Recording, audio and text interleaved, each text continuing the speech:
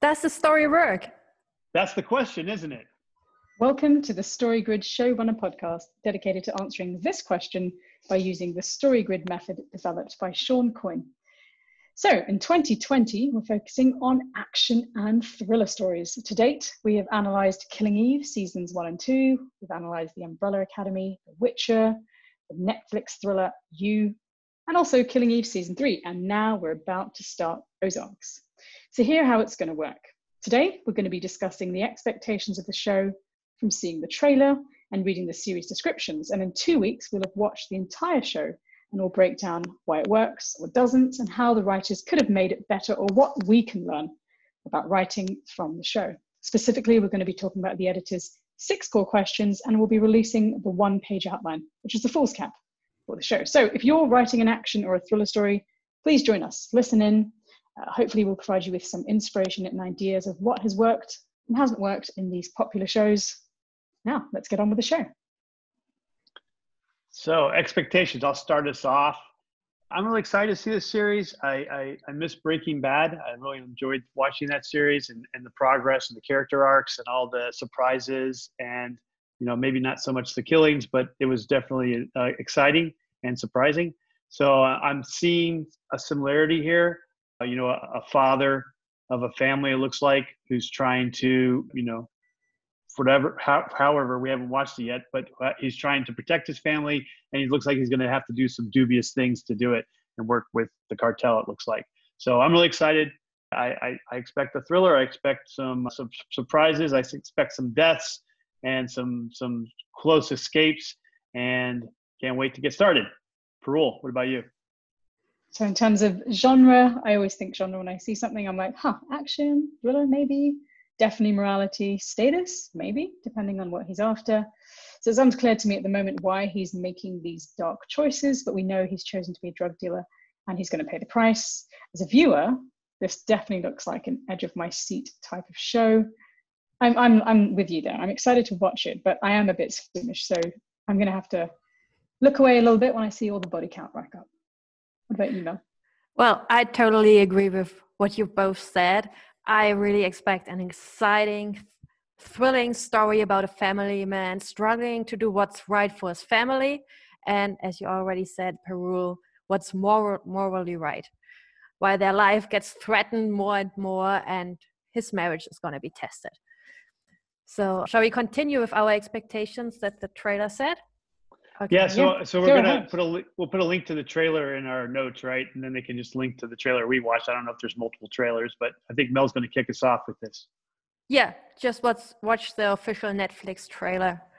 So this trailer starts right with the stating the objects of desire, though not only for the protagonist, the family man and husband who is called Marty, but also for the antagonist that is later introduced as a Mexican drug cartel. And the beauty is they only need to say one word and we immediately get lots of pictures in our head about that one subject. And we know it's going to be good and bad because there are all sides to it, and it all comes down to money.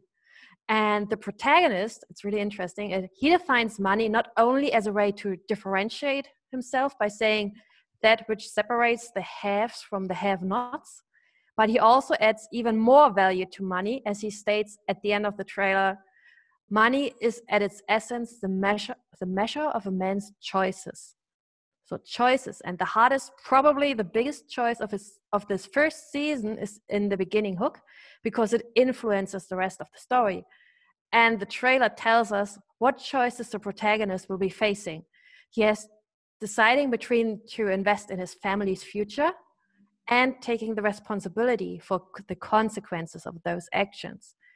And by all the images we see and the short dialogue we get, we know what choice this guy made. He is laundering money for a Mexican drug cartel.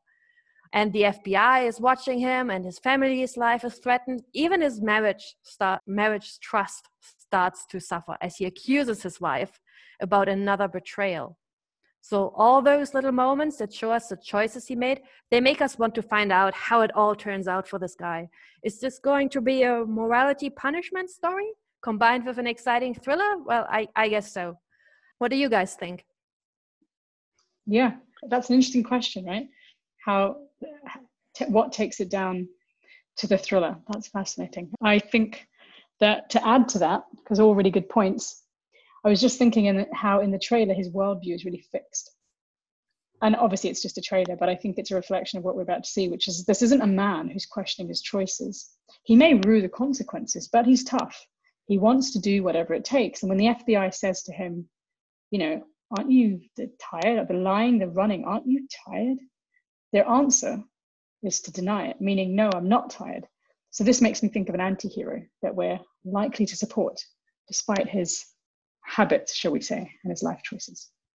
So when you say an anti-hero, you're talking about, he's doing bad things, but he's got good reasons to do them. He's got his own personal reasons. He's almost an evil Jack Reacher, because sounds like he's got his own code. He's following. I thought of Jack Reacher too when I was writing this. He's following his code, but it's not necessarily a code that most people would choose, and he's sticking by it. But he's probably not going to change along the way. Exactly. Yeah. Huh.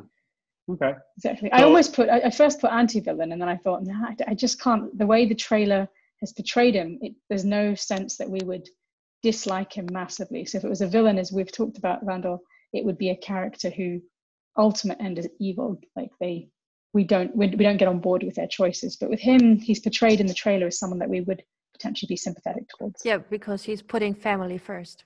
Yeah, exactly. Well, and so the villain is the hero of his own story, right? So because we're seeing the story from him and his family's point of view, we sympathize with them.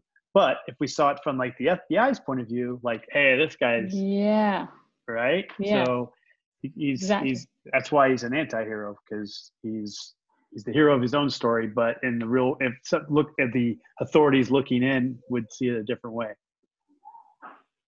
So I guess my take on the thriller's part crime, part horror, part action. Okay, and from the trailer we get all these pieces, and I'll just go over them real quick. I mean, crime is good. The crime's is going to be not crime. Crime's going to be global values of justice and injustice, and we got the FBI on his trail. So we see that there's going to be some authorities involved in this, and whether he's going to be caught or not remains to be seen. Hopefully, it's surprising. And then also we see a number of deaths. We got the life and death of the action genre, and we got a number of threats for his family. Looks like his children are in danger. And then the horror lies in the fact that he can go beyond death, because his family is at risk. And that, for most people, is damnation. The fact that whatever you've done has caused the death of a family member is worse than death for you. So I think it's got all the different pieces of what we decide, what we think of in the story grid as a thriller. It's got all the pieces there, and like I said, so all the ingredients are there, and I can't wait to see it. And whether they can pull it off, we'll see. I feel like we're a little bit jaded because we've watched a few things where they seem to promise it in the beginning and then they haven't delivered. I've reviewed most of those things with you guys, and we started out all excited. Umbrella Academy, Mel couldn't even stop talking about it. I was like, it's the best thing ever. And then I was like, The Witcher is going to be awesome. And then we're all like, so. But You was great. Yeah, You was a crime thriller. So this was my kind of choice. Like crime thriller too. Per rule, you have to make the choices. Yeah, those arcs actually we'd heard about it from a few people, and then someone else mentioned it recently. I think we've just had way too many people suggesting it to us. Oh, Mark when you're hosting the Story Grid Guild. Yeah, he's an editor from New Zealand. Yeah. So let's talk about takeaways for readers and viewers. Okay, let's talk about the key things that make a great thriller, in our opinions, as Story Grid editors and as enjoyers of thrillers. How about Parul can kick us off? What makes a great thriller, Parul, in your opinion? I mean, there are a whole bunch of stuff, and we're all going to go through many of them. I'm going to stick with this idea of a compelling main protagonist, whether it's a hero or an anti-hero, someone who we can't help but root for. We know what their object of desire is, and we want it for them too. We stick with them through their conflicts and their progressive complications. That's a great one. No, we've talked a lot about this, Parul and I, and if you don't sympathize with the hero and you're not invested in the story, it kind of falls apart. And that's a great one. For me, I got three. I'm gonna do the three thing where I choose 3 things that I think make a great thriller. A great inciting incident, especially when you're talking about a TV series. If you want to draw the audience in to watch more, you got to have that great inciting incident that's going to keep them watching. And then also a great villain, which you just mentioned, either your hero or your anti-hero, but basically your hero or your anti-hero can only be as good as the person as opposed to him. Yeah. Exactly. So if you have an anti-hero, you got to have a great villain for him to compete against.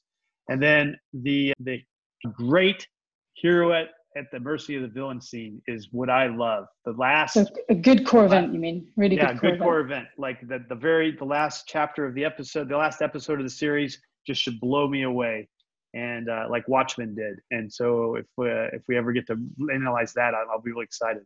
What do you think about, Mel? Well, I think to add to everything that you just said, which I totally agree with, the spine of the story should still be, you have to hit your external genre. It needs to have all the obligatory scenes of the thriller, but you need to combine it with this strong internal genre. Only then you can lead through all of those moments that you talked about and develop the characters as best as you can, if you really focus on the internal genre and the character arc as well. Cool. Good one, Mel. I'm really excited. I had some friends tell me about this, and I was like, yeah. But I watched the preview. I heard Mark talk about it. I suggested it to Prul. Mel was like, whatever. I watched the trailer like in our last meeting, and I said, oh, that's cool. So much killing and so much trouble. I want to see it. Maybe my German excitement didn't get to you that much. That wraps up our podcast for today. It was a short one. If you like the show, please leave us a rating and review and tell your writer and editor friends about us. For more information, videos, and articles on the Story Grid, go to storygrid.com, or you can visit us at our website, sgshowrunners.com. If you want to connect to any one of the editors directly, links to our web pages are in the show notes. In 2 weeks, we're going to talk about the 6 core questions of Ozark. So watch the series, tune in then, and if you have any suggestions for our next television series, which we're going to do next month, write us a comment in our webpage. Thanks for joining us, and we'll see you next time.